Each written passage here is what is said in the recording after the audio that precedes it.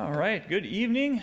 Looking forward to examining the scripture yet again about what it says about various topics in our lives, and tonight I think is a pertinent one for us. But to begin, I ask you to turn to Romans chapter 5. Romans chapter 5, we're going to look at a simple verse here in a moment. You know, it's really important as a Christian, as a Bible-believing Christian, not only to know what you believe, but also to know what distinguishes my belief from the belief of my religious neighbor or the church down the street. We can very easily just kind of fall into the mindset of, well, you know, I guess there's just a lot of different interpretations and people see things differently and they read the Bible differently, and how am I to know that my view, my interpretation is the correct one when there's really devout people of different religions and different faiths or different denominations that are very convinced of their viewpoint? Who am I to say that my viewpoint is correct? Perhaps you've thought that. How do we know that as we read, the way we read the Scripture is the truth? And we're going to look at one particular area tonight that perhaps many of you have either been raised in or have had a lot of interaction with, and hopefully tonight it will equip you to not only know how do I perhaps witness to somebody who is of this background, or how can I grow my confidence that the Scripture that I hold in my hand is truth and I'm reading it correctly. Tonight we're going to be asked the question, what does the Bible say about Catholicism? What does the Bible say about Catholicism? By raise of hands, if you don't mind raising your hand, how many of you would say that you come from a Catholic background? You've had either raised in it or you were very closely connected with it. Several of you.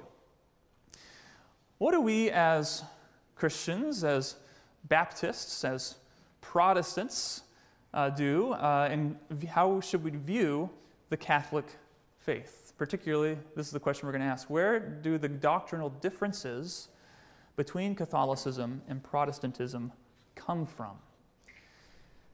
We're in Romans chapter 5, and we'll look at one verse to start out. We'll look at a few other verses as well. Romans chapter 5, verse 9.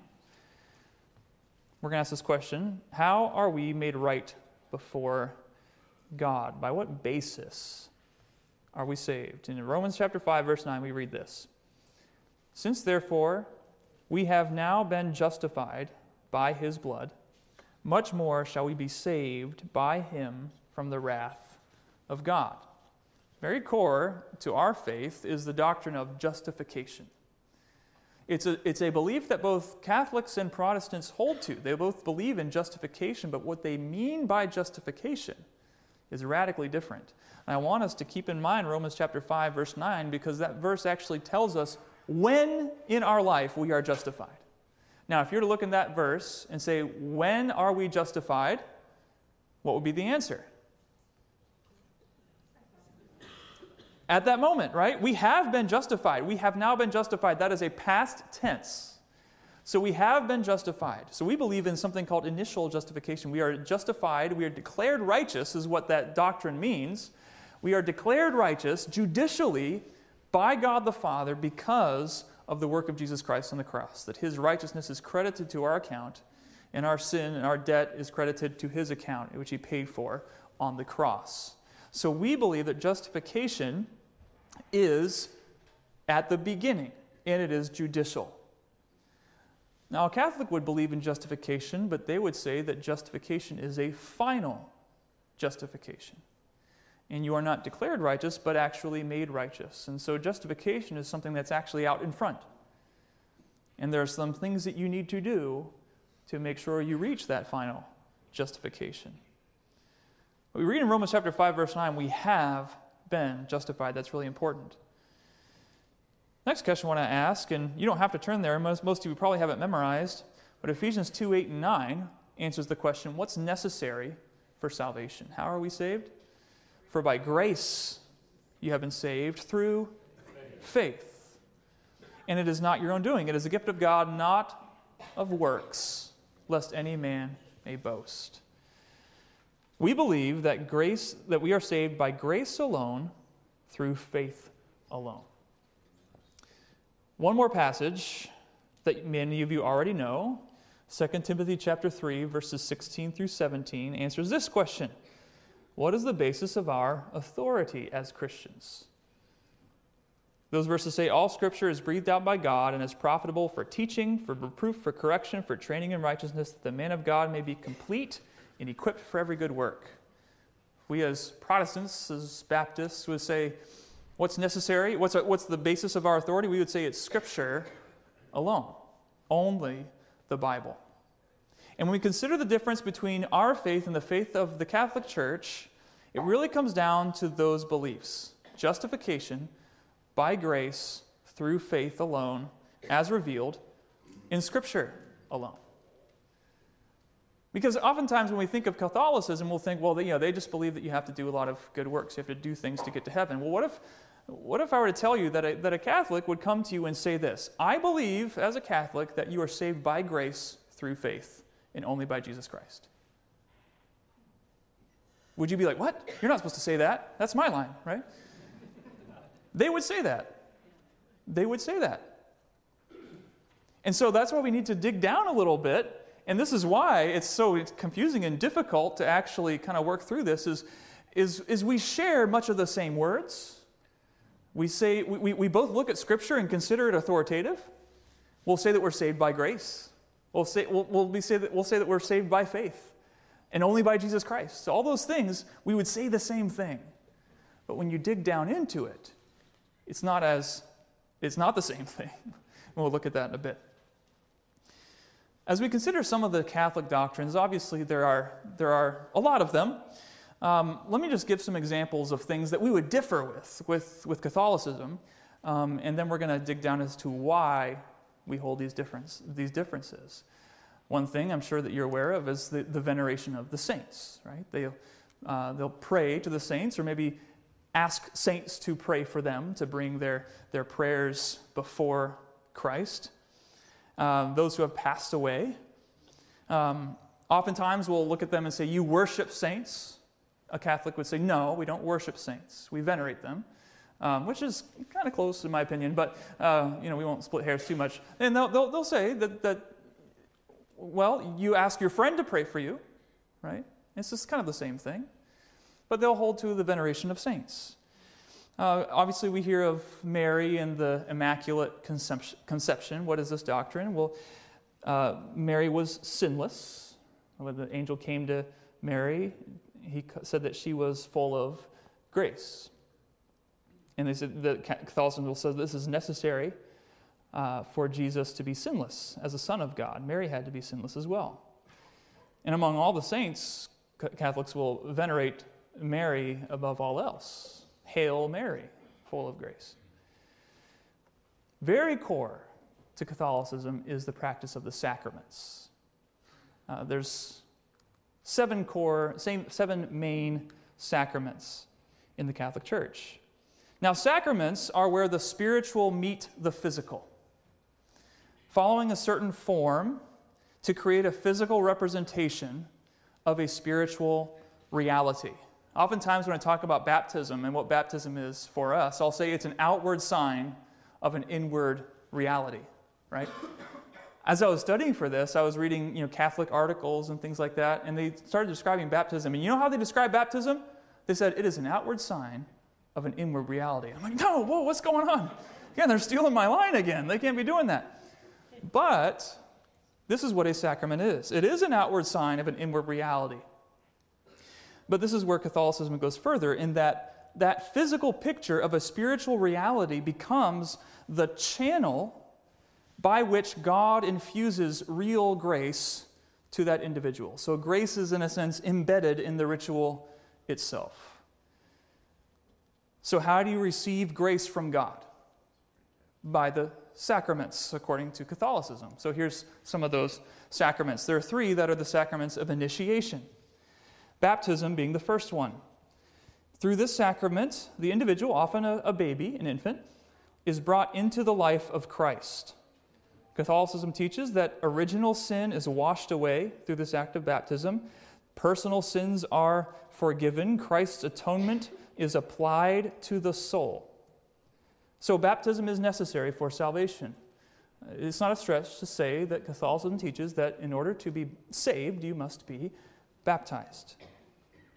Secondly, after that is confirmation. Confirmation is the outpouring of the Holy Spirit on the individual, placing his mark on him. This teaches that this deepens the grace you have received in baptism. It leaves a, quote, indelible spiritual mark. And then thirdly, the third sacrament of initiation is Holy Communion, or the Eucharist, in which the bread and wine are transubstantiated. What does that word mean? It means that when the priest blesses the bread and the wine, they turn into the literal body and blood of Jesus Christ. Now, this change cannot be noticed by the senses. Convenient. But it must be received by faith. But it's an actual change. It's an actual transformation. And the Eucharist is what unifies us to Christ. Proof text for this, Jesus says, "He who eats my flesh and drinks my blood abides in me, and I in him." So, Catholicism will say, how are you joined to Christ? Well, your sins are washed away through the sacrament of baptism. You are sealed by the Holy Spirit in confirmation, and you're united to Christ through the Eucharist, through Holy Communion. And then there's more sacraments that continue throughout your life. There's confession, right, and the penance associated with that. Jesus told Peter, which Catholicism says he was the first pope, that whatever he binds on earth will be bound in heaven, and whatever is loosed on earth is loosed in heaven. And so that's translated to mean that priests have the ability to forgive, to bind, to loose.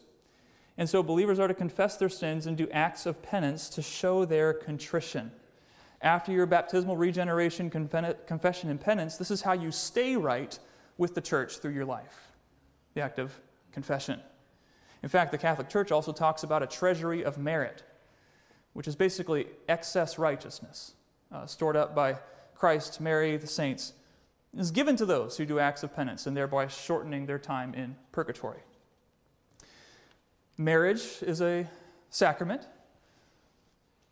Ordination is a sacrament when someone is ordained to be a priest. And then the anointing of the sick is a sacrament. These are all signs, physical signs that communicate spiritual truths and are actually the avenue, the channel through which grace is infused and is imparted to the believer. Now again, if we zoom out and consider the way of salvation according to Catholicism, a Catholic would say, you are saved by grace through faith because of Jesus Christ. But when you unpack that statement, there's a lot more to it. You are saved by grace as it is applied to you in baptism through faith of the church. So especially with a baby, right? It's actually the collective faith of the church that is doing it. And then you must be confirmed, and then you must have communion, and then you must do penance and avoid mortal sins. And so they'll say you're saved by grace through faith, but what that means in reality is what? It's faith plus works. Now, it's very important to note that there are scriptural references attached to each of these. Right? Catholicism does not ignore Scripture in all of this. They elevate Scripture. First example, veneration of saints. A proof text for this is Revelation 5:8. When he had taken the scroll, the 4 living creatures and the 24 elders fell down before the Lamb, each holding a harp and a golden bowl full of incense, which are the prayers of the saints. The Immaculate Conception, Luke 1:28, he came to her and said, "O greetings, full of grace," basically means favored one. The Lord is with you. Genesis 3:15 is a proof text for this. I'll put enmity between you and the woman, between your offspring and her offspring. He shall bruise your head, and you shall bruise his heel. The argument there is Satan represents sin, the woman represents Mary, and these are opposed to each other. And if they're diametrically opposed to each other, then Mary cannot have sin if she is opposed to sin, and therefore she is sinless. And similarly, I can go through the sacraments and show you which scriptures are used to support the position. Baptism, John chapter 3, you must be born of water and the Spirit. And I could go, there's scriptures for each one. But if I were to look if we were to look at all those texts in depth, I'm sure you would conclude, surely that's not enough. Especially when you look at the context or you look at other passages of Scripture that seem to be communicating differently. How can the Catholic Church come up with such a core doctrine for their church on such minimal proof texts? And I believe they are minimal. And I'll tell you why. It all goes back to the basis of authority. What is the basis of authority? And what do we say is the basis of our authority as Christians? It is Scripture alone.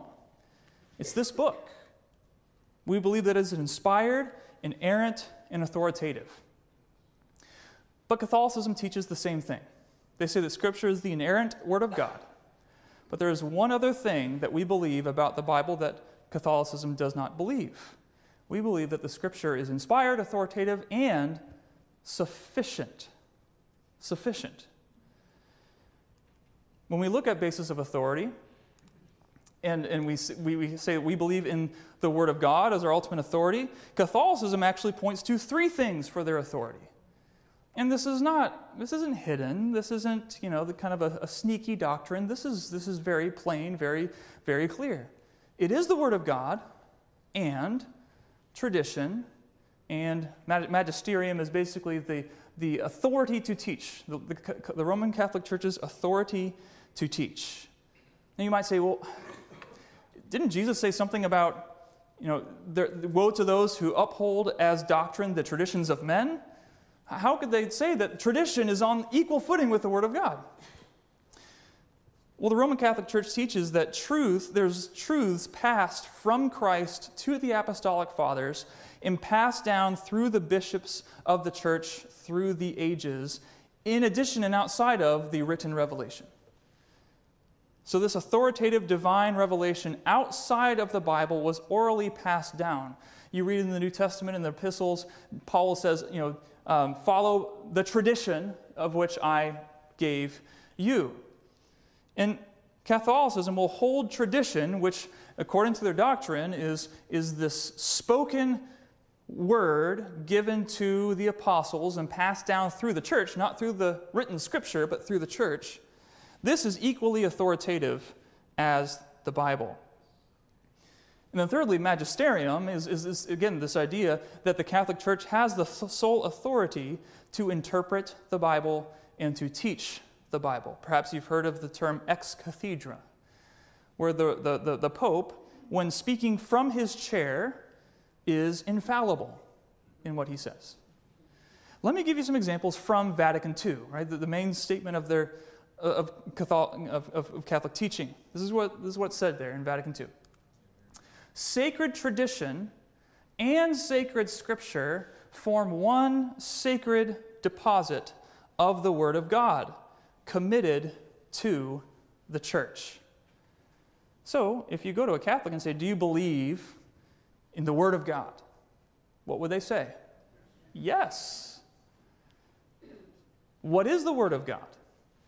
It is sacred Scripture and sacred tradition.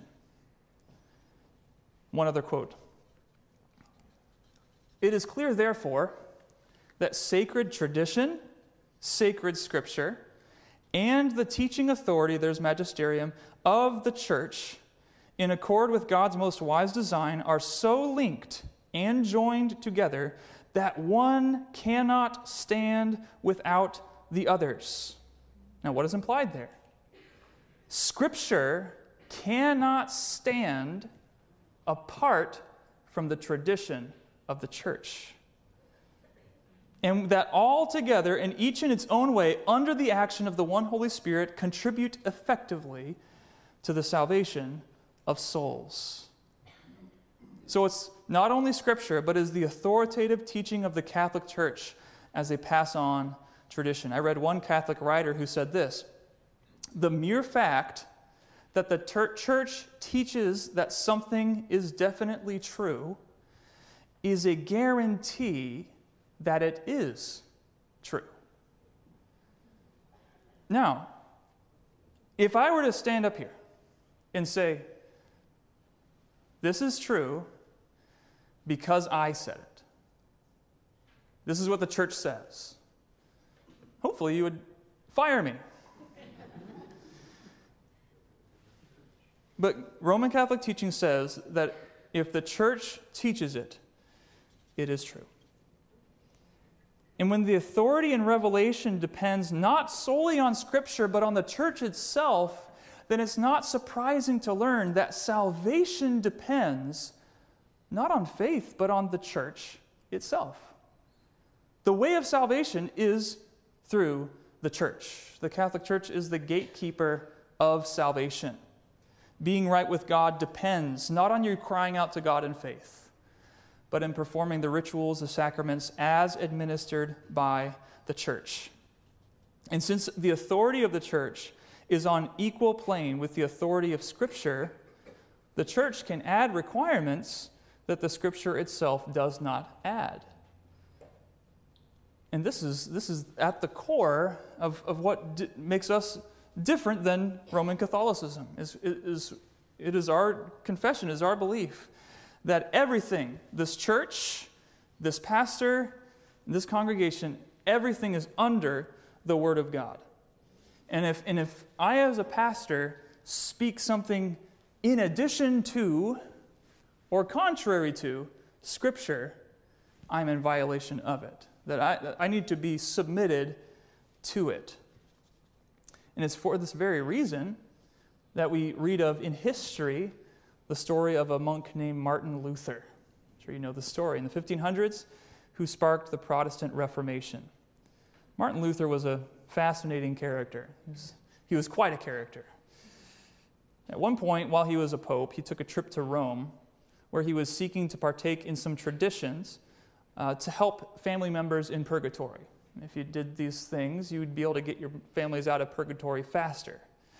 And one such tradition stated that if you climbed the holy stairs in Rome on your knees, you could earn an indulgence from the Pope. And so Martin Luther does this. And while he's climbing, Martin Luther is thinking of a particular passage, Romans 1:17, the just shall live by faith. And he knew in his heart that this practice wouldn't cleanse his soul. Only faith could do that. So why was he doing it? Well, because the authoritative church said so. And this event, the event that spurred the Protestant Reformation, was Martin Luther nailing his 95 Theses to the doors of the Castle Church in Wittenberg on October 31st, 1517.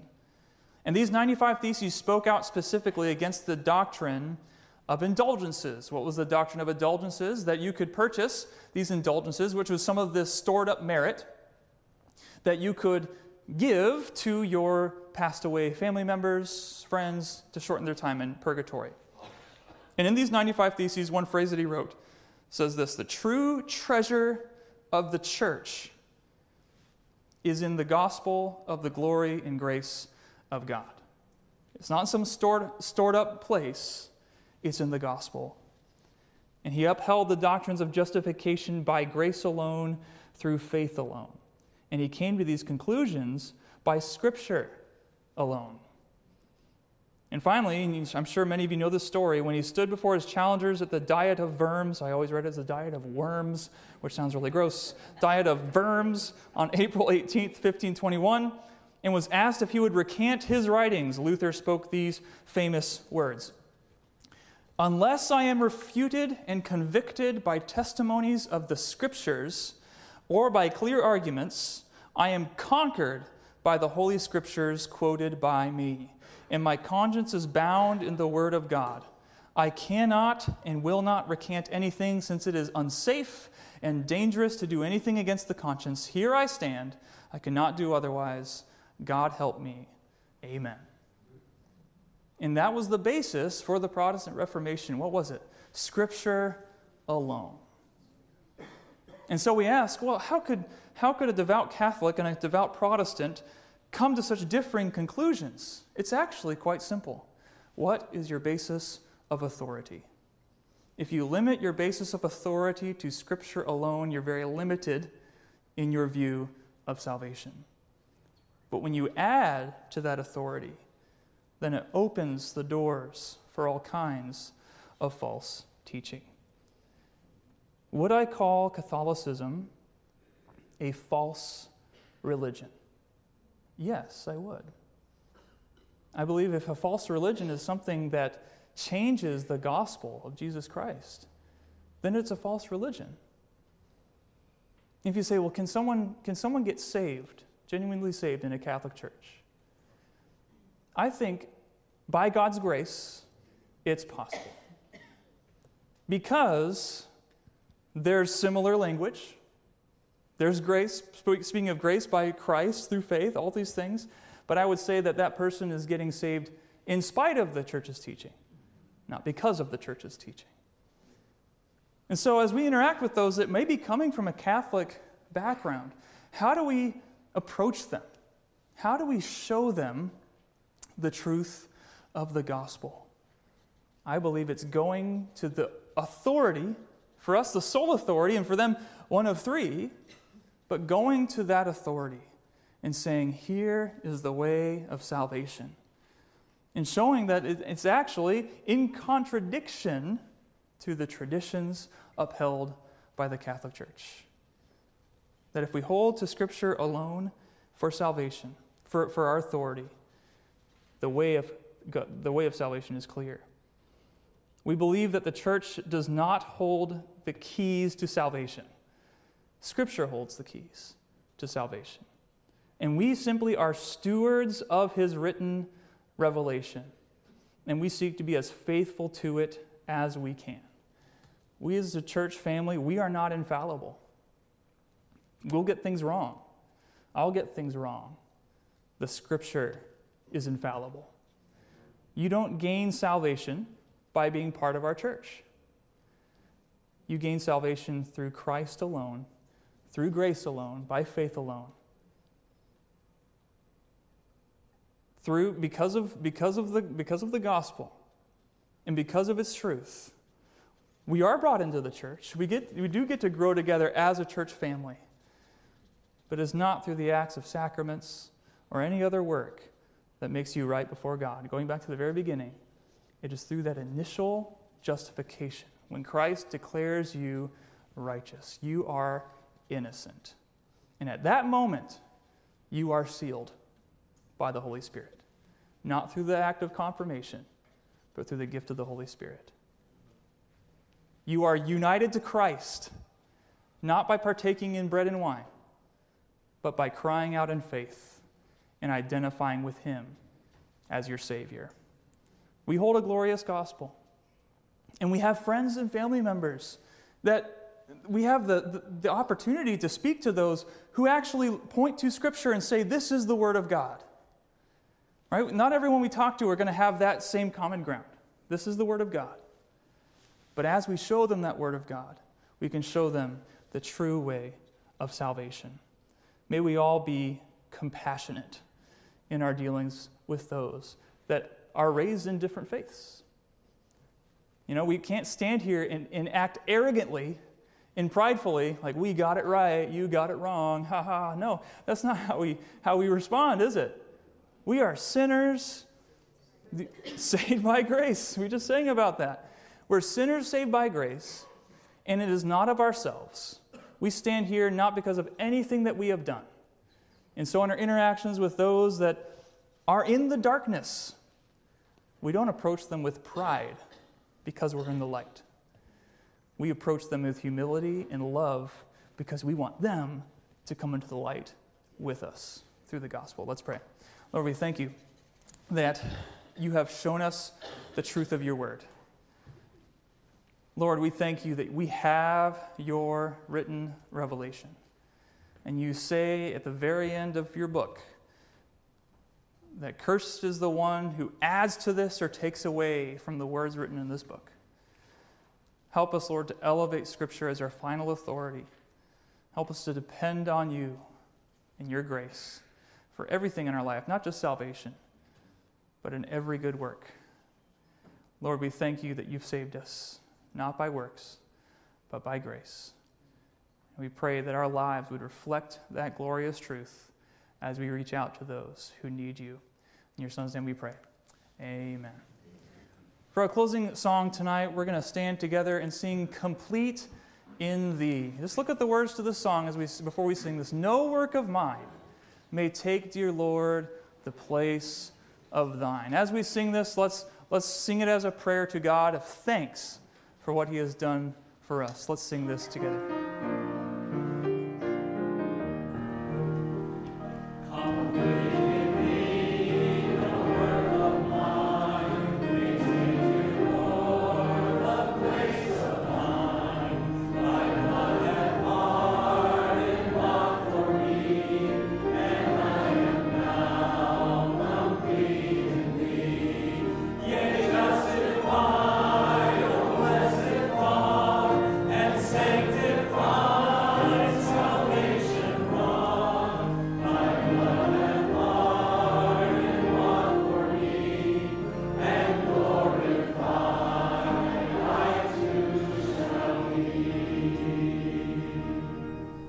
Joining us this evening. Don't forget, if you'd like to help out with caroling for our Christmas festival, don't forget to come up here after we conclude in prayer. And again, be praying for the Christmas festival on December 8th. We're looking forward to seeing what God is going to do, and a lot of opportunity for you to be helping out and volunteering for that as well. Let's pray one more time before we dismiss. Thank you, Lord, for who you are. I pray that we as your church would be lights to those around us who need you, that we would uphold your scripture and your gospel as a beacon of hope to those lost in darkness. Help us, Lord, to be the church even this week, even though we aren't gathering together throughout this week, that we would spread out and spread your light to those around us, that we would proclaim your name.